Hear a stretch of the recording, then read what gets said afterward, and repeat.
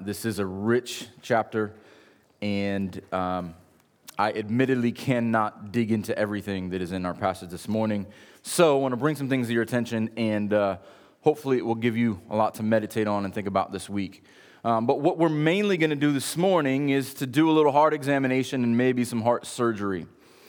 So I want you to think about a phrase that we're all familiar with, and many of you have said, and hopefully after this you won't say it again. The phrase is, just follow your heart. And whenever received that wise, timeless instruction, it is all too common, and it is about as vain and empty as it is foolish. And if you don't think it's foolish after this sermon, come talk to me, please. But the idea of just follow your heart is the height of relativism. Relativism states that whatever is true to you doesn't have to be true to everyone else, and that we each are allowed our own subjective morality. My truth is my truth, and your truth is your truth. You can say 2 + 2 = 5, and you are perfectly valid in that. Also foolish. But what this idea of just follow your heart says that our heart, in a English Western understanding, the seat of our emotions. I feel, therefore I am. So what our heart desires most is what's best for us.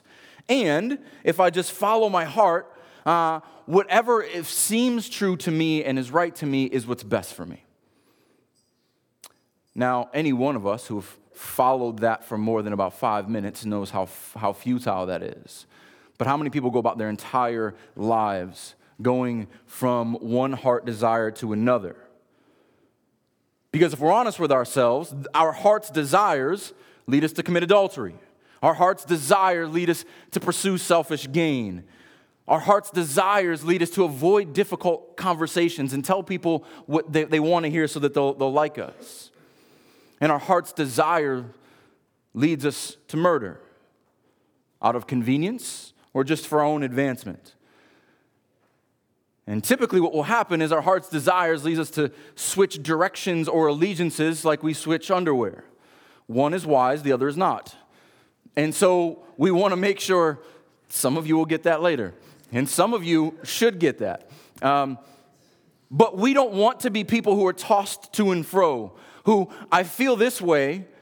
You know, we have like a theological daisy. He loves me not. I should go this way, I should go this way. We serve a God who is steadfast. And so, we've talked about this before, but I want to dig in a little bit more here. That when the Hebrews talk about the heart, it's different from our conceptualization. It's a much deeper concept. Now, it is tied to emotions, but it is not just emotions. It's not just butterflies and rainbows. It's understanding. It's thoughts that drive emotions. It's who you are really, which determine your emotions and your actions. I love Josh's saying that emotions make a great caboose, but a terrible conductor. That's kind of the idea of the Hebrew heart. And so for them, for the Jew, the heart was up here, and the head not here. They didn't understand anatomy, but our heart, the organ that pumps blood, has nothing to do with emotions. So we don't know anything about anatomy either. So when Jeremiah tells us that the heart is deceitful and wicked above all things, and no one should trust it because of the fall, that's a condition we need to face head on. And so instead of following our heart, the Bible tells us to circumcise it. Kind of a weird mind picture, but the idea is that you cut away the unnecessary flesh. You set your heart aside from all the things of this world that pull at it. You set your heart apart to the Lord. Cut it off from the love of the world and direct it toward the love of the Lord. And so by training and redirecting your heart, there are expected results, blessings from the Lord, and that is the purpose of our poem this morning. The connection between the state of our heart, the condition of our heart, and the condition of our lives. And so in this poem, we're going to see the connection of the vertical and horizontal plane. The vertical is man before God. The horizontal is man before man in the rest of the world. Also, we're going to see the interplay between the internal condition and the external outcomes. So, out of the abundance of the heart, the mouth speaks, as Jesus told us, but out of the abundance of the heart will also give some kind of direction and result to the way and manner of our lives. And so I want to say something shocking, but it won't be by the end of it. This is a prosperity gospel.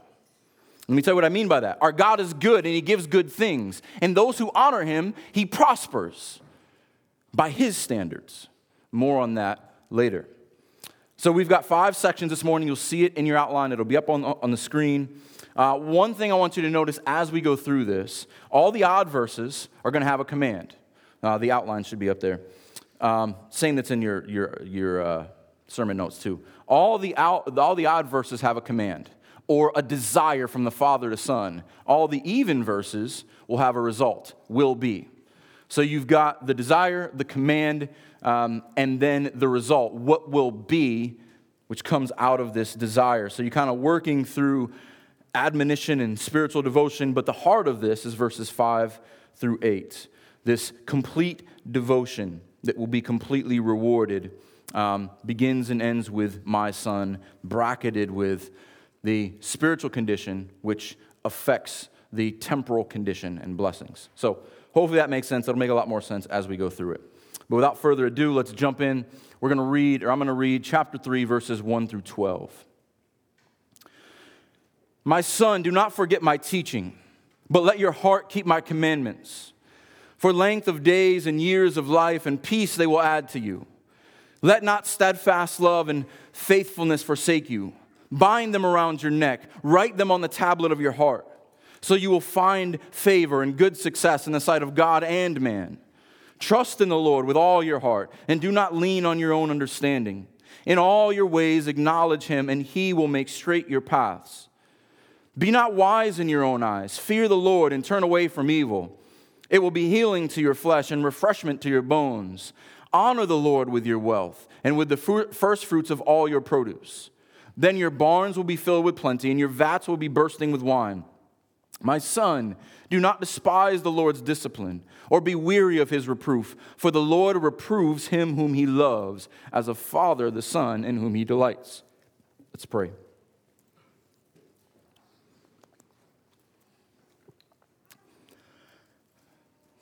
Heavenly Father, never let us forget, as we come before you as Father, the only way we can do that is as sons.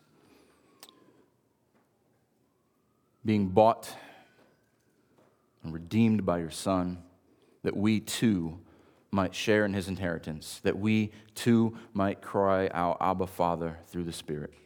Lord, I pray that your Spirit this morning would remind us of the words of Christ, would convict us of our sin, would direct us in the paths of righteousness for your name's sake, that we may live lives that are pleasing to you, that are honoring to you, because in Christ you have given us new hearts and new desires, and may we grow those and stoke those that you may be glorified. In Jesus' name we pray. Amen. All right, so verses 1 and 2 are the introduction and kind of the key to understanding the rest. So we're going to be a little theology heavy up front, so to kind of set the stage, and then we're going to get into more of the practical as we go. So first thing, my son, we've seen this in the last few chapters, but he says something interesting here. Do not forget my teaching.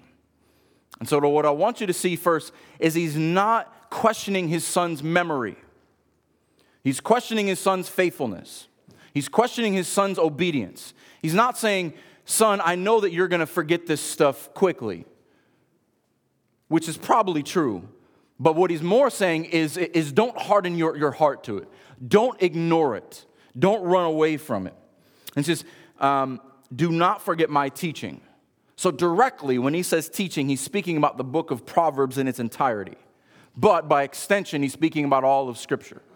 The teaching of the wise and godly father here is equal with the word of God and trusting in the Lord. And so that will be fleshed out more. So there are several exhortations to the heart. This is the first. My son, do not, spoken in the negative, forget my teaching, and again spoken in the negative, but let your heart keep my commandments. This word for keep is interesting. It should bring to mind last week. There's two things that the Lord does when wisdom comes upon a believer.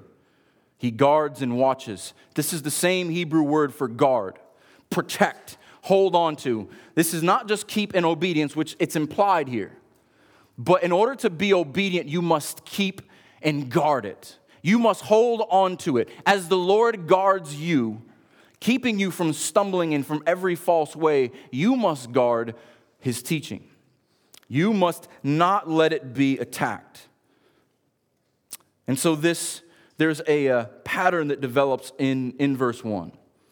1 and 2 in this introduction. My son, do not forget my teaching, but let your heart keep my commandments. If you do those things, continue in this, keep my commandments, there will be a result. Here's the first will be. For your length of days and years of life and peace will be added to you. This is an old formula. We see this all the way back to the Hebrews in the wilderness. And so I want you to look at Deuteronomy 4. You can keep a finger there. These first couple will be up on the screen. But there's this theme in Deuteronomy 4, 5, and 6, tying the heart to the understanding. So kind of laying this theological foundation that was made with the Israelites in the wilderness. So verse 39 of chapter 4. Know therefore today and lay it on your heart that the Lord is God in heaven above and earth beneath, and there is no other. Therefore, you shall keep his statutes. Notice the connection between the heart and understanding who God is and obedience. Therefore, you shall keep his statutes and his commandments, which I command to you today, that it may go well with you and with your children after you, and that you may prolong your days in the land that the Lord your God is giving you for all time. So right away, this connection between your heart, your obedience, and God blessing you. There will be a direct result for your obedience. And this ties in really well with the fifth commandment.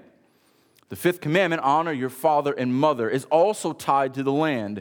Paul, when he fleshes this out in Ephesians 6, he says this is the first commandment with a promise. This important promise that how you listen to your father's instruction, we're seeing, how does that look practically? It's being fleshed out for us in Proverbs. That will be tied to what happens in your life. So, verse 16 of chapter 5. Honor your father and mother as the Lord your God commanded you, that your days may be long, and that it may go well with you in the land that the Lord your God is giving you. So the connection here of keeping commandments, which will lead to a result, long life, length of days, and years of life. And we've talked about this a couple times in the last few weeks, but in the Hebrew understanding, they didn't have a fully developed heaven and hell, eternal life theology. For them, the blessings of the Lord was being on this earth as long as possible, because what happens after is a bit of a mystery. So this is a high blessing, to have peace, to have shalom, meaning that your days will be complete, you'll lack nothing, and they'll be long. This is what every Hebrew man looks forward to. But there's some interesting seeds of eternal life. If you look at Proverbs 12:28, it says this: in the path of righteousness is life, and in its pathway there is no death. Now, this would have seemed figurative to a Hebrew. But what is this path of life for them? But more importantly, what is it for us when we have the fullness of God's revelation? Well, it must begin. There is only no death. There is the path of life through the one who went before us. Isaiah 53:10. Like in Mark, we spent half of our time in the last few chapters in Isaiah 53. But we can't avoid Isaiah 53. But I want you to see the gospel connection here with the length of days. Isaiah 53:10, yet it was the will of the Lord to crush him. He has put him to grief. When his soul makes an offering for guilt, he shall see his offspring. He shall prolong his days. This promise of prolonged days is only possible if the sacrificial lamb goes first, if the suffering servant goes first. This is the will of the Lord, to crush him, so that these people who are wandering in the wilderness, these people who are giving sacrifices again and again, would now have prolonged days, because he conquered death, because he rose from the grave, because he goes on forever. Those who are in him, their days shall be long. They shall go on forever. And so this is fully fleshed out in Paul when we look at Paul in Romans 10. So I want to bring all these ideas together, and then we're going to apply some of this. So Romans 10, should be familiar with verses 9 and 10, but I want you to see these themes here. Because if you confess with your mouth that Jesus is Lord and believe in your heart that God raised him from the dead, you will be saved. Okay, so thoughts of the mind, confessions of the mouth, belief in the heart leads to salvation. What is salvation? For with the heart one believes and is justified. So in right standing before God, with the mouth one confesses and is saved. And so if you go on, the salvation that Paul speaks of many times in chapter 10 is eternal life. So this idea that we get in seed form, that the understanding, the heart dispositions of God's people leads to long days and leads to life, is fulfilled completely in Christ. So they get these promises in acorn form, and we get them in the fully developed oak tree of the gospel. And so for believers, we can have hope of a good life as they did, but we can also have assurance of eternal life because of Christ who went before us. And so we read this through the eyes of the initial audience first, and then we read it through the eyes of those who have the fullness of revelation in Christ. And so I want you to see it through their lens, but also through Christ as we go. And so now, let's go on to verse 3. So, continuing the thought, let not steadfast love and faithfulness forsake you.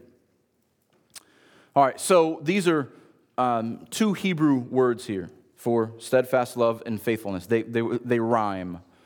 And so it's to bring to your, they rhyme in Hebrew, not in English. But they're to bring to your mind covenant loyalty and to be true or truth. So the adulterous woman that we saw last week, she forsakes covenant. You, my son, do not forsake covenant. Be hesed, be loyal to the covenant. Be emet, be true to the covenant. This is what will lead to your length of days. And then how do you do that? What's the pattern for that? Two very practical ways. Bind them around your neck and write them on the tablet of your heart. Let's look at these for a moment. Bind them. This is an external reminder. Bind them around your neck. Basically, the idea is you carry these wherever you go. They guide your actions. Wherever you go, your neck goes with you. And so put them on your neck so you won't lose them. So they will always be within reach. They will always be right there with you. These are the actions externally. Write them on the tablet of your hearts. This is internal. So you've got the actions being bound around your neck, the internal dispositions written on your heart. And both we see, I told you to keep a finger in Deuteronomy, both we see in Deuteronomy 6. So when the Lord gives the retelling, the second issuing of the law, he tells them how to do this faithfully. And so Deuteronomy 6, all this is brought together in Deuteronomy 6, 4 through 9. Hear, O Israel, the Lord our God, the Lord is one, the Shema. You shall love the Lord your God with all your heart, that's coming later in this passage, and with all your soul and with all your might. And these words that I command you shall be on your heart, internal. You shall teach them diligently to your children. This is what the Father is doing here in Proverbs. You shall talk of them when you sit in your house, and when you walk by the way, and when you lie down, and when you rise. Now here's the external. You shall bind them as a sign on your hand or your neck, and they shall be as frontlets between your eyes. I don't have time to get into all that, but you should write them on the doorposts of your house and your gates. What's the point here? The point here is there is only one God. The God who made you, the God who redeemed you. Don't forget about him. Write his law on your heart. Never let it leave you. And in case you're prone to forget, put it between your eyes, wrap it around your wrist, around your neck. Write it on your doorposts. So every time you go to your house, you come in. Every time you wake up and speak to your children, every time you go to bed, you remember that I am the Lord your God, the God of Abraham, Isaac, and Jacob. I am the Lord your God who brought you out of the land of Egypt. Remember this. This is God's plan, and this is God's desire for faithful sons because he loves us and he knows what's best.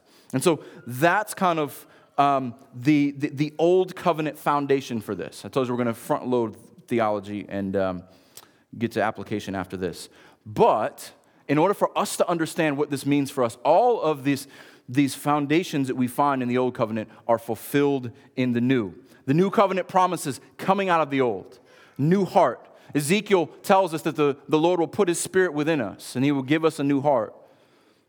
The law promises, or excuse me, not the law. The law will be written on our hearts in Jeremiah 31. These new covenant promises that in Christ, these things that we have to keep up ourselves will now be done by us in the Holy Spirit. And so I want to look at 2 Corinthians 3. So here's our covenant understanding, and then we'll move on. 2 Corinthians 3, this is important for bringing the old and the new covenant together, for bringing the heart and salvation ideas together.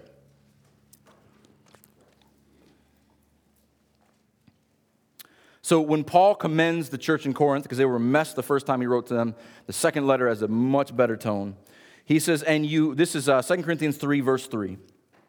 And you show that you are a letter from Christ delivered by us. Basically, this is a letter of good report because you have matured and you have grown, and I am proud of you. Written not with ink, but with the Spirit of the living God. Not on tablets of stone, but on tablets of human hearts. Here's the nature of the new covenant. The heart that is such a big concern in the old covenant.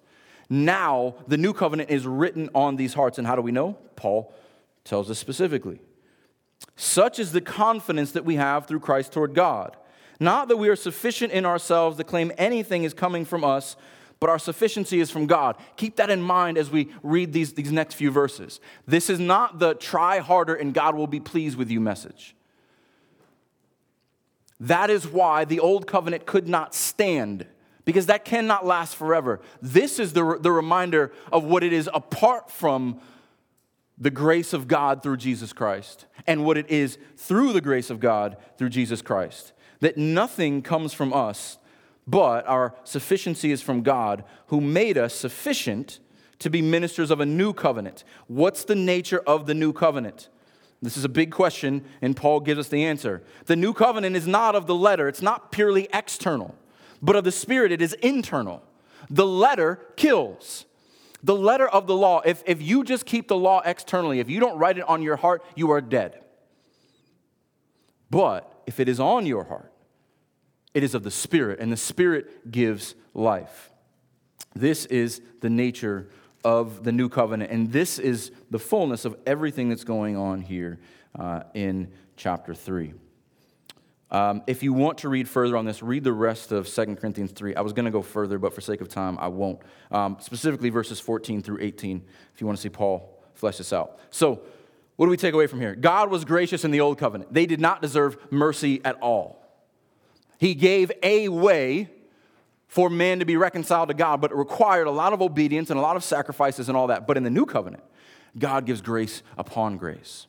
God gives grace through Jesus Christ the way, by making us new creations with new minds, new hearts, and new desires. So, here's what we get in verse 4. So you will find favor and good success in the sight of God and the sight of man. the internal will have external consequences. Here's the first example. So the immediate result of this discipline is favor and good success. So success, we get favor. This means a lot more to ancient Near Eastern people in an honor and shame culture. So when they say in the sight of, it's literally before the eyes. So in an ancient Near Eastern culture, they don't smile to your face and then talk about you behind your back. They will look at you in the face and tell you how much of a fool you are. And so when you have honor in the sight of God, that means God looks at you and his favor is upon you. He knows everything about you. And so if God's favor is upon you, then the favor of man will be upon you by extension. So, but if we seek the favor of man, we will ultimately get neither. So the idea here is if you bind these things on your hearts, you will have good success. And so this success is kind of understanding and wise decisions or prudence that leads to prosperity. There is a prosperity in God. However, it's not shallow materialism, and we'll get there a little later on. But what I want you to see here is that if you do these things, God will look favorably upon you if you live this way. And by extension, other people will see the result of what God has done in you, and you will be a blessing to them. All right, now to the heart of this. Verse 5. There's a reason so many of us memorize this as kids. It is such a beautiful reminder, and it's so thick and deep with theology and imagery. Trust in the Lord with all your heart and lean not on your own understanding. In all your ways acknowledge him, and he will make straight your paths. First thing, trust. The root of this Hebrew word means to lean on. And so for us, what does it mean to trust? So when I lean like this, I put my weight on this pulpit. I am trusting that this pulpit is going to hold me. And if I put more weight on it, I am putting my trust in this. And so this is how we are to trust the Lord. So what does it look like for us to lean on the Lord, for us to trust the Lord? Well, it should look like this. It should look like if I could climb up on top of it, I could climb, but I'm not going to climb on top of this and stand on it. But that's what it should look like for us to trust the Lord. I put all my weight on him because he is immovable. But in reality, what does it look like for us to trust the Lord? Is this kind of how we go through our lives? We just lean on him a little bit. I think I got it. I think I got it. Lean on him a little bit. I think I got it. I think I got it. No, just me. Is this what we do, right? We know we can trust in the Lord. We should hold on to him with all of our might. But yet, we think we got it. We love being on the tightrope with no net. But this idea of trusting in the Lord is leaning on him. And this is important as we move on. But I want us to think about this. Do we know what it means to trust in the Lord? Because this is a Christian platitude that is said all the time. Someone's going through something difficult, someone's struggling, someone isn't understanding the scriptures. You just got to trust the Lord. And this is a good thing to say, but do we really know what that means when we say it? Or is it just some kind of empty idea that if you think enough good thoughts or you think you're trusting in the Lord, that good things will actually happen? But do we know how to do that? And so I want to show you how this passage helps us work it out. And so, do we know how to lean on him? That's why this next line is needed. Trust in the Lord with all your heart and do not lean on your own understandings. Now that you know the root of the Hebrew word, you know the wordplay that's going on here. This is a verb that means the opposite. Lean on the Lord, don't lean on your own understandings. Trust in the Lord, don't trust in your own understandings. The Lord is a rock. We can lean on him because he is immovable, he is unshakable. Our understanding is like a Jenga tower. We lean on it with more than one finger and it's going to fall apart. And so the first lesson is don't think, we're going to get in this in the next verse, but don't think too highly of yourself. Don't lean too much on your own understanding. Jesse and I were talking about this the other day, and he said it sounds like a trust fall. It's like, yeah, leaning on your own understanding is like a trust fall with yourself. It's not going to work. And so you don't want to do this trust fall thinking you're going to catch yourself. Don't lean on your own understanding. Don't put your thoughts before God's thoughts. Don't think that you can figure all this out, that I'm going to try everything within my own arsenal, and then I'll get to the wisdom of God later. Bruce Waltke says, we are fools to trust in our own thimble of knowledge, when the Lord has a vast, deep ocean of wisdom and understanding. This is what skeptics do. They hold on to their little Dixie cup, thinking that everything they need, everything that can be fit in, we know not much fits in our brains. But yet we try to convince ourselves that there's enough in our brains, enough in our little Dixie cup of understanding to make our way through life. That is just foolish. But how often do we as believers do the same thing? We try to amass knowledge for ourselves and think that if we figure it all out, everything will go well.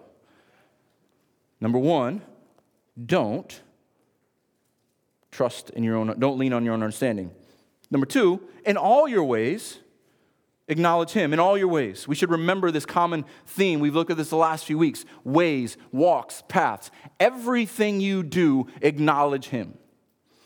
This English word is trying to get the sense of the Hebrew word yada, which means to know. To know in a sense where you truly comprehend what you are speaking about. So when you acknowledge him, you speak about someone that you know well. In all your ways, acknowledge him. Confess his full greatness and his full authority. It's knowledge that leads to trust, and trust that leads to obedience. And that obedience makes for straight paths. In all your ways, acknowledge him, and he will make your path straight. So summary, how do we put all this together? If you think about the Lord and what would please him and everything, because you know him and because you trust him, he will direct you. He will move obstacles. He will keep you from stumbling. So you know the difference between straight paths and crooked paths if you've ever got lost in the woods or purposely got lost in the woods like I do. And if you've ever been on a hike with me, you know that off-limit signs just get ignored. But there is a difference between going off the path and you're tripping over roots. You're looking behind your shoulder for predators. You're swatting down mosquitoes. You're cutting back vines and bushes. You have to trudge your way through the forest. You have to make that path yourself. You have to clear it yourself. And hopefully, your sense of direction, which is not very reliable in the woods, is good enough to get you back to the path. Now, that's fun for an afternoon in the woods. That's not fun for life. The alternative is for those of you who like the easy path, the one that has nice signs and mile markers and tells you exactly where you're coming from and where you're going. This is the contrast here. My wife's nodding her head because that's my wife. This is the contrast here. That the Lord makes your path straight. He smooths the ground. He gets rid of the obstacles. If you acknowledge him in all your ways, and if you don't lean on your own understanding. But if you lean on your own understanding, it's like trudging through the woods without a compass and without a map. You might eventually get there, but it's not going to be easy for you. So that's what he's kind of building on here. And so I have a common question that people ask me, and you've probably asked yourself. How do I know the will of God in my life? How can I know what God wants me to do? How can I know where God wants me to go? In all your ways, acknowledge him. Trust not in your own understanding. He will make your path straight. First question, when you ask, what is God's will for my life? Are you doing that? Which one does your life look like? Are you trudging through the woods on your own, trying to cut a path in front of you? Or are you following what the Lord has laid out? Are you following his design and direction? Do you ask, what pleases the Lord? Are you acknowledging him before you're asking, Lord, what is your will for my life? Too many people live with no thought to the Lord. And then they wonder when they need counsel at the very last resort. They use God as their parachute, and they rub the magic lamp and wonder why Aladdin's genie doesn't jump out of the bottle and give you 3 wishes. You have not acknowledged him in all your ways. You're trusting in your own understanding. You're not trusting in the Lord. How many of you have done this? How often do we do this? Lord, I'm going to exhaust all my options first, and then I'm going to pull the ripcord when I give up. Continuing with the same idea, be not wise in your own eyes. Fear the Lord and turn away from evil. Be not wise in your own eyes. What does that mean? Look to God's wisdom, not your own. In short, don't be your own number one fan. Mirror, mirror on the wall, who is the wisest of them all? If you love the sound of your own thoughts and ideas, this might be you. It might be me. Here's the remedy. Be not wise in your own eyes, but fear the Lord. Turn away from evil. Don't exalt your wisdom, exalt the Lord's. Exalt Him.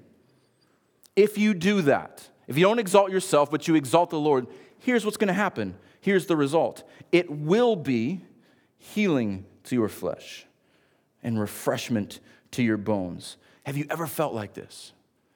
Have you ever felt like struggling on your own, trying again and again to make sense of the electronics drawer of cables in your head? Everyone has that drawer with old chargers and USB cords and stuff that's all tied in a knot. And that's what happens in our minds when we try to make sense of our own wisdom. Have you ever just shut that drawer and trusted in the Lord and felt healed? Anybody else? Amen. Have you ever felt refreshed? Have you ever struggled and struggled and been exhausted in your own understanding, and you fall before the Lord and say, Lord, I need you. I can't do it without you. And He's saying, about time. I've been here all along. And the wisdom of the Lord is like a cold drink on a summer day in Florida. It is refreshment to your soul. It is healing toward your body. How many times has the presence of God been like that in our lives? Probably far too few than we care to admit.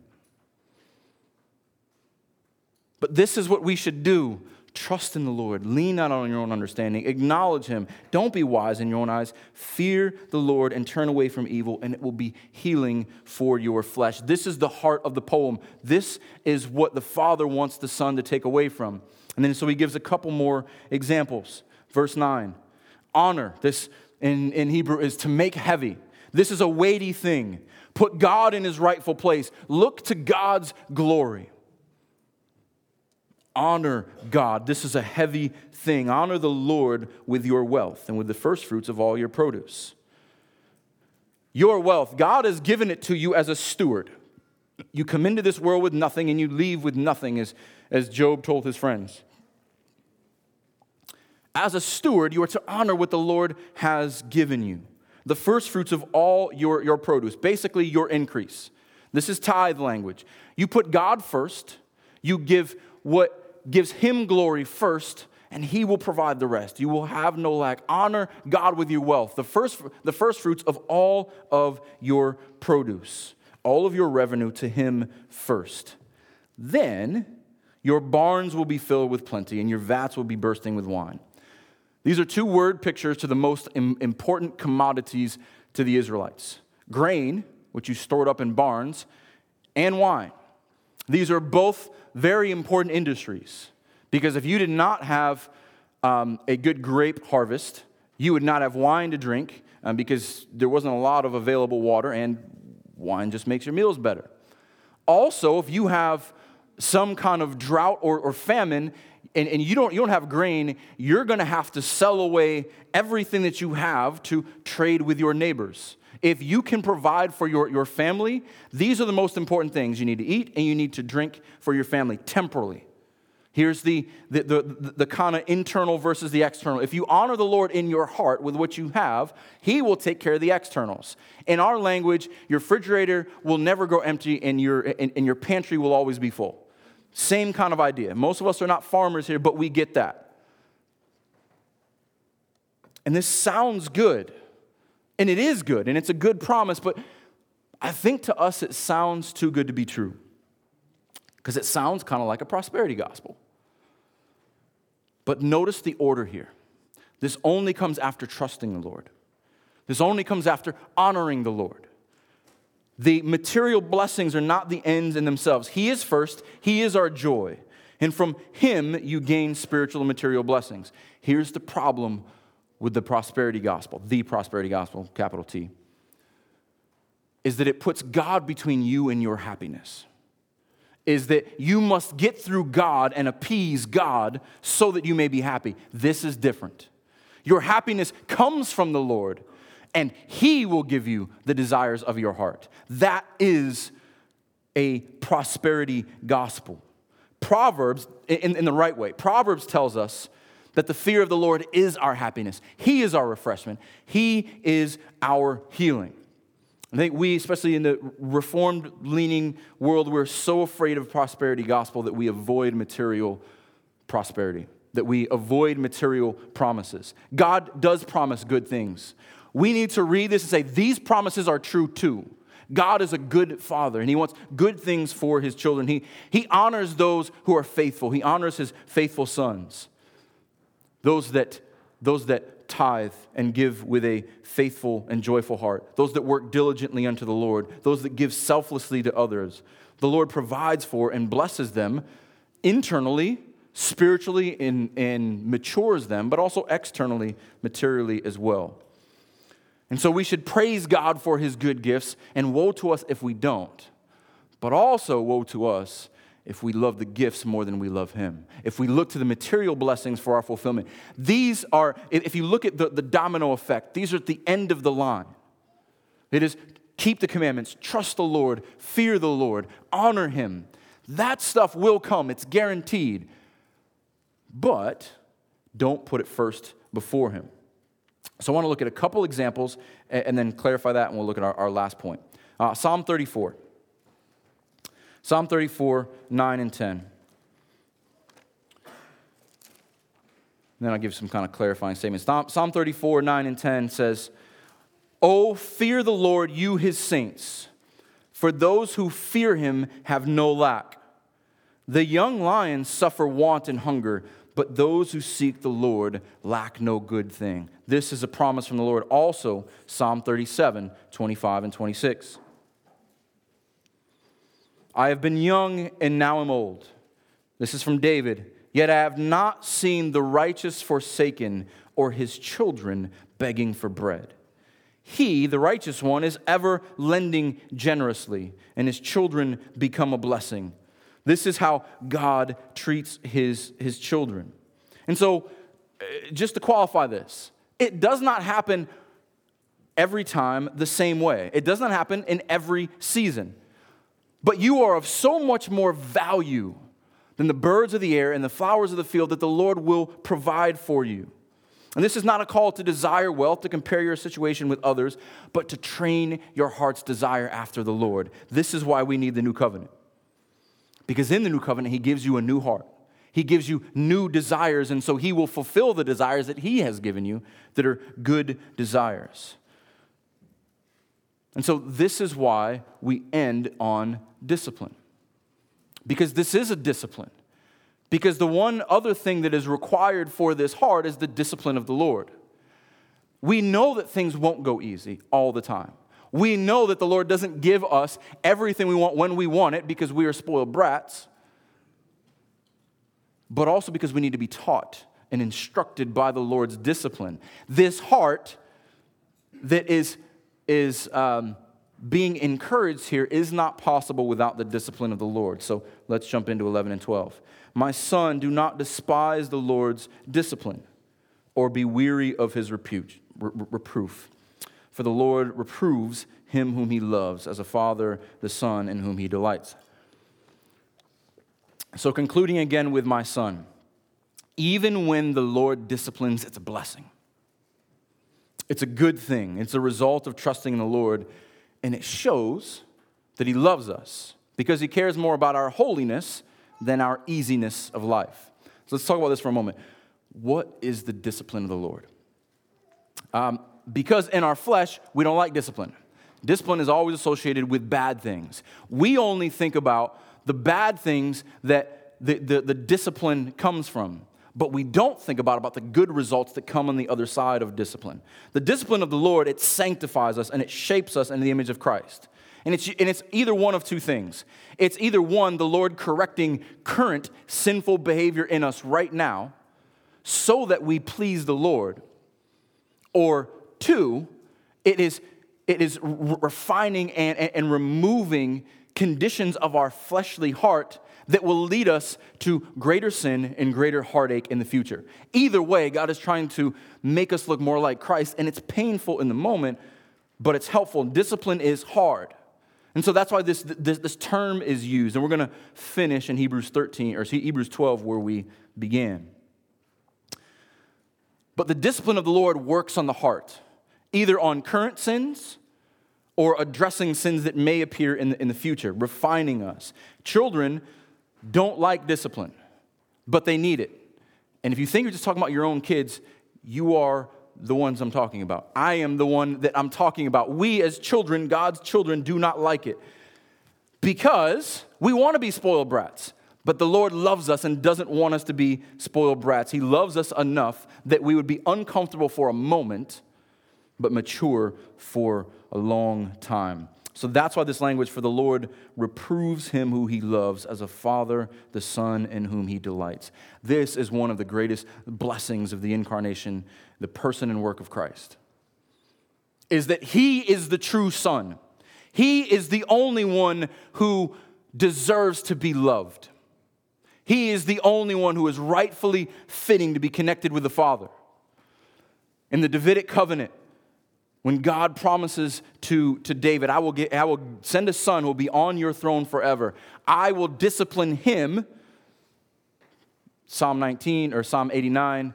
I will discipline his children so that they may be faithful.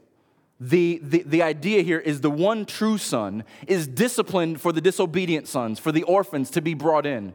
The view of adoption brings us who has no inheritance, no right, into the house of our Father. We sit at the table of the King. We are promised a seat in his home forever. Jesus says, I go away to prepare that for you. He is the first among many sons, bringing many more sons to glory. And we have that promise in the gospel. We have that through Christ and his death and resurrection. But we don't like to be disciplined right now. I just want all the blessings in the future. I just want the good stuff. But I don't like your discipline because it's hard. Because it attacks my flesh. It attacks the stuff that I'm holding most tightly to.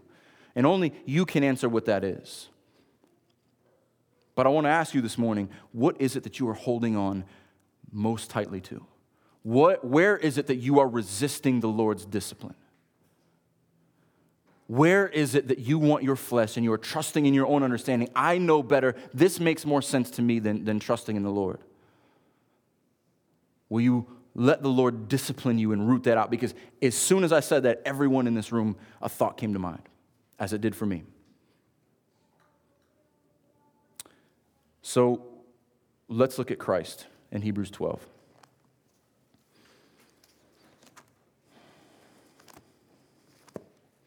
And we will wrap up here.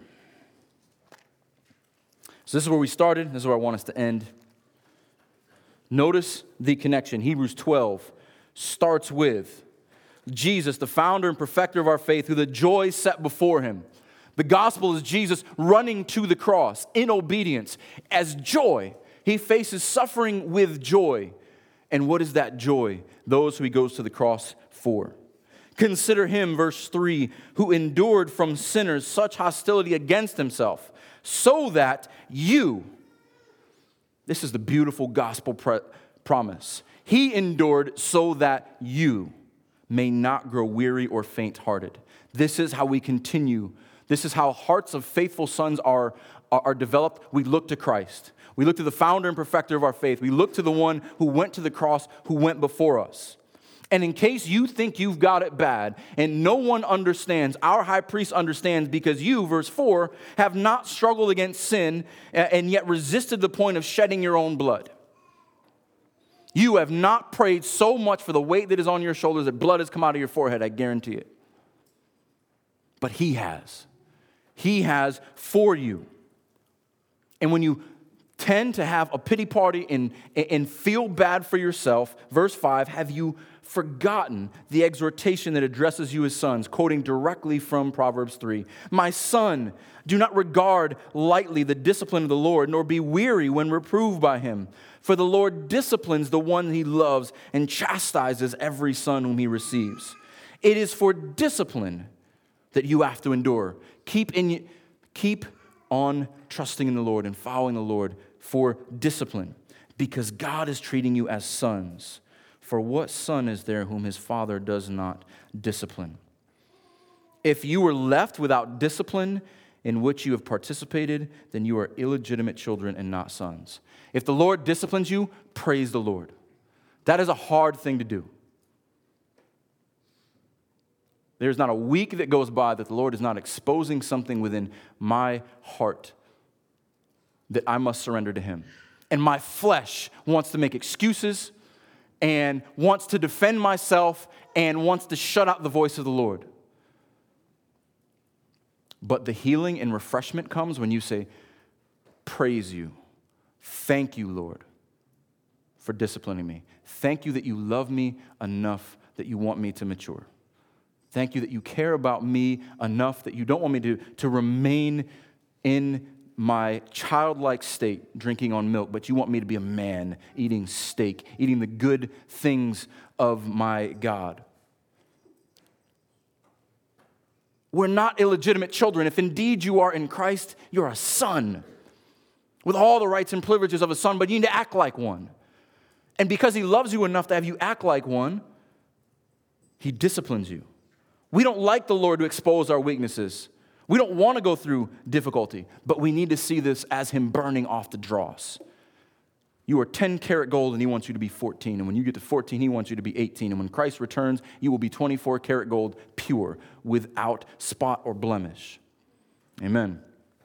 He goes on. Besides this, we have earthly fathers who discipline us, the lesson from the greater to the lesser.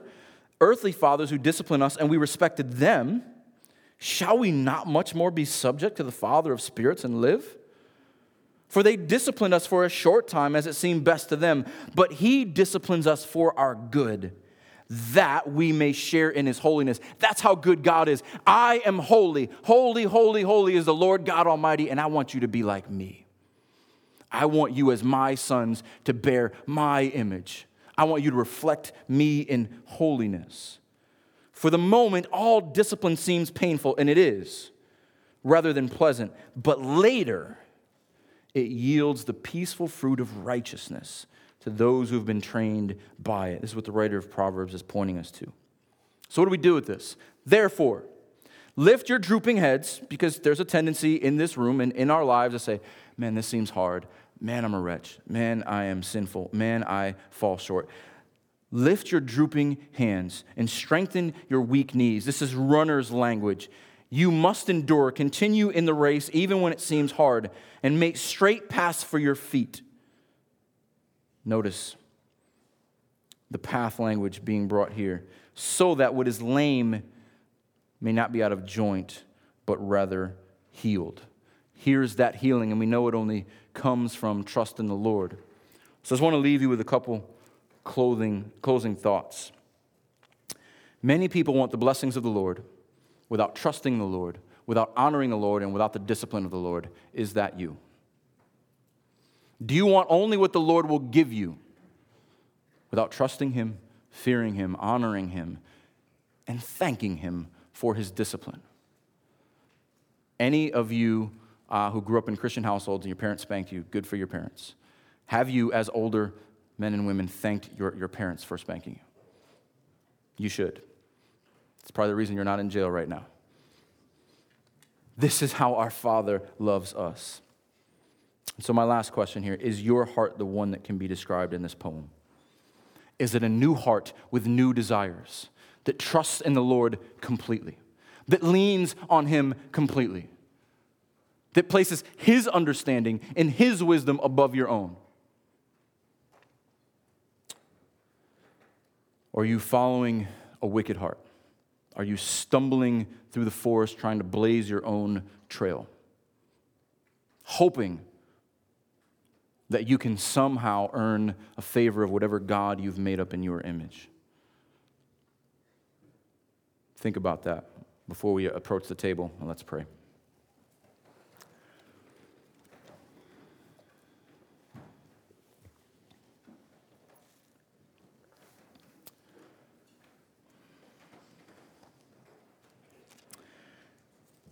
Heavenly Father, we love you, we praise you. You are great and awesome and loving God. How could we ever be called sons of the living God? What a miracle in itself. How humbling it is to be called by your name. How humbling it is to be disciplined. Lord, many of us are resisting discipline this morning. Many of us are holding on to the dark corners of our heart that we think no one knows about. But you see all things. We are laid naked and bare before you. Lord, help us to surrender all things to you. Help us to trust in you in all things.